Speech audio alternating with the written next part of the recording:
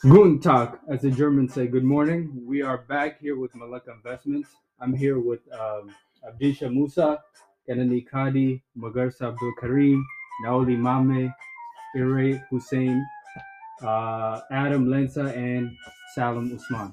And today we are covering the book, The Subtle Art of Not Giving a F by Mark Manson. And we are reviewing chapters 3 and 4. 1, you're not special. 2, the value of suffering. Let's go. All right, guys. All right. It's a lot of Start out with you're not special. yeah, you're not special. What? So like I have customers that come to my workplace thinking that they are special because they're paying for their medication. Mhm. Well, they're not special because everybody's paying for their medication. Nobody lives for free, right? Right. But they are so entitled to the fact that they're paying for their medication. They are they pay for their insurance, all that kind of stuff. But when we ask them, you still have to pay the copay or something. Like, I pay my insurance, why I have to pay something in the pharmacy? You guys are like, even if we ask them for like $3, they wouldn't want to pay for it. Like, my insurance, I already have insurance, why should I pay something in the pharmacy? So they're like, that entitlement always like doom them in. They're not always happy with the pharmacy. Yeah, so that's something that I wanted to share. I feel like in this chapter when he talks about the two different types of entitlement, where it's like you feel like you're on top of everybody, and then you feel like you're like everybody's on top of you, and he says like they're basically the same in like how like you're gonna be unhappy and how like it's just like what I'm saying, like they're both entitlement. I feel like the first one where it's like people acting like a snotty little kid, is everyone kind of understands that. But that second one where it's like, oh, like life's always against me, da da da da. You're exactly the same amount of entitled as the first case, and that's kind of what's fascinating about this chapter to me, where it's like you don't really hear that too much, and like when it comes to like podcasts or like people just talking like real talk or like books, they always talk about like, oh, people think they're shit, you know what I'm saying, or they think that they're all that, but then like when it comes to this, like he literally says, bro, if you think you're not like you're worthless, Yeah. you're still entitled. Mm. So that's still So it goes both ways. it goes both ways. Yeah, because at the end of the day, you are a result of the actions you do. Yeah. And so if you think like, oh, I'm just gonna get by not doing things that will get me to what I want to be, then you're gonna just be in the same position that you were because you're not taking these actionable steps. Right. And so he's just saying like we're all ordinary at the end of the day. Like we are a product of what we do. So don't just think like, oh, you can just sit by and just like things will just happen for you, because it just doesn't happen that way. Yeah. Right. Yeah, Exactly. honestly. Okay. So I was just gonna say, like, I mean, recently, you guys know I've been doing Uber or whatever, so I get to chat with a lot of customers and come like different perspective and different world view and whatnot. And there's this one line that this lady has said to me that kind of goes along with this chapter, as well as just resonated with me. She said she was just saying like, be optimistic, but also know reality for what it really is. You know what I mean? Right. So it's like you got to really find that middle ground where you know your worth, you know your struggles, so you know the things that you're going through are real, but at the same time, it's like you're not like completely feeling worthless, so you're still optimistic. You know what I mean? So if you don't really find that middle ground, then you can sink in both sides. Yeah. So, yeah. Exactly. So what do you guys think about when he said technology? I was just gonna get to that. Yeah. Huh?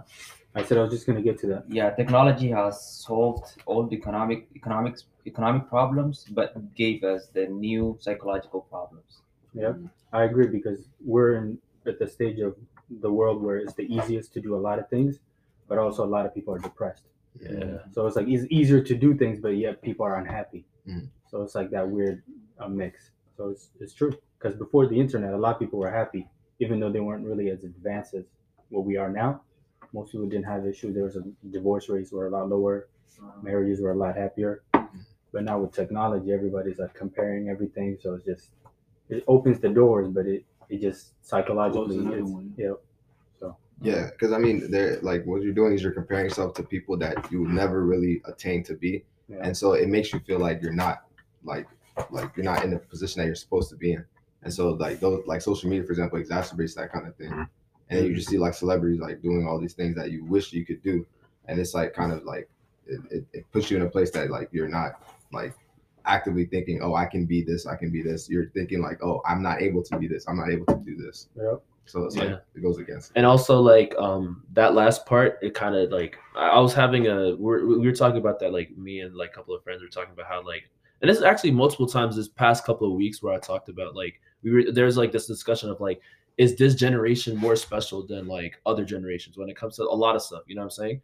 And it kind of ties back to that idea of entitlement. Oh, this generation is this generation is that. You're the same as other generation with different problems, you know what I'm saying? That's true. And You still have human problems. exactly, you still have human problems, no matter if it's like you don't have enough money, you don't have enough friends, it don't matter what your problem is, you're just as problemed as other generations before. So trying to make the excuse of like, oh, like I can't get married because there's no woman here that, you know what I'm saying, like women nowadays are this, that, and the third, it's the same, right? It's the same thing.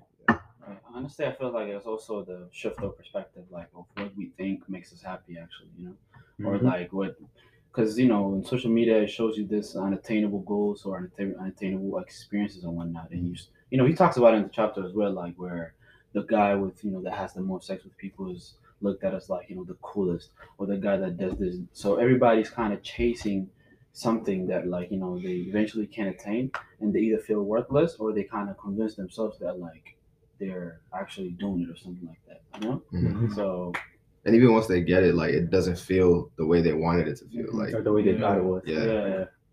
And going back to social media, I remember in high school when people have tapes. If you want to get recruited, you have highlights reel. Yeah. So those your best place. Right. Instagram is your best place. Yeah. It's not the everyday game. Yeah. So when people compare yourself to like your highlights, that's not 99% of your life. Mhm. Yeah. That's only the ones that you want to show it. Yeah. And also the Right. thing is with social media is that it highlights like a lot more, like you're a lot more in tune of what people are thinking than people before social media. That's true. For example, if people were like, if you see a movement of like, oh, like for example, like body positivity, and it's like it's okay to be fat, da da da.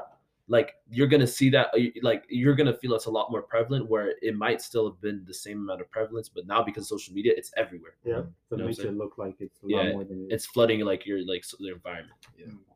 That's the thing. Like you gotta know where who you're comparing and what you're comparing, yourself to. So like life is not. There's this guy that was saying that I came across somewhere. I think it's a motivational speaker or something. He said, life is not a race Mhm. because if you take of it as a race, then what is the end result? You're gonna race everything through. Like you're gonna run through everything, and then what is the end? Like death, right? Yeah. So You enjoy take you're not enjoying, like you're actually Yeah, racing because- your life. So basically, take it slow. Don't compare yourself to other people that are like, especially like this generation. Like I know a lot of people are like comparing themselves to what's already on social, like what people are saying on social media. Like that will not serve you well. Mhm. Yeah, and going into that also like just having an appreciation for like the little things in life. I think he says that as well. Mhm. And like just being able to have like a mindfulness, that understanding like on a grand scheme of things, like you're not another person, you're not living another person's life. Like even though you see everything that happens to them or whatever, you're living your own life and your own experiences, and that's what makes you human. Like so you have to go through those things. That kind of leads us into chapter 4, which is, what's the title for chapter 4 again? Like The value of suffering. The value of suffering. Yeah. This book kind of highlighted like what your goals are, and like comparing like setting like your value of success and like what it means to you. You know what I'm saying? Like for example, you have a value of like, oh, like family means everything to me, right? And he talks about like, why does family mean everything to you? Oh, because you know what I'm saying, like everybody's supposed to have a healthy family, and I don't. Or like family means everything. Okay, how do you measure that? How many times I like call my mom versus like how close of a relationship I have with my mom. You know, like there's different ways you can have the same value as other people, but but different measurement. different measurements, and one person will be happy and the other person won't, even if they're in the same exact situation. Because they're meeting the measurements that they've set for themselves. Exactly. But you're not meeting the measurements that you set for yourself. Exactly. I remember he was giving an example of like these famous people that The got kicked out of like the from band.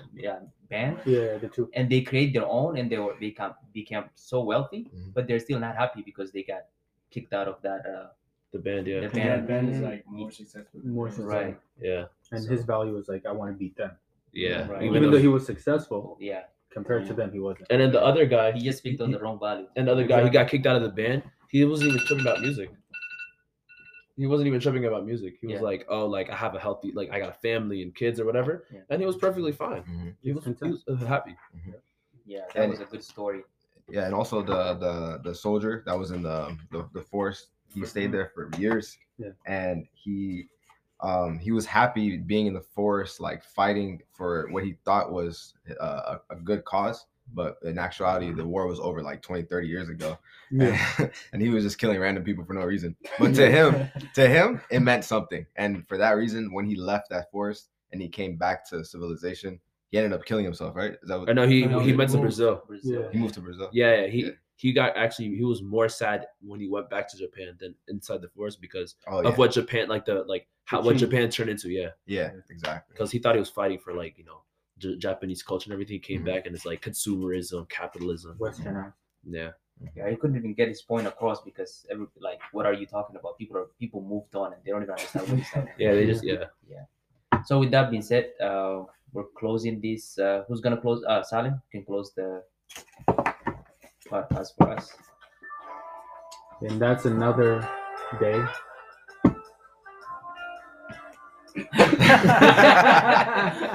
Thank you, everyone, for stopping by at Malika Investments. We will see you again next time. Yeah.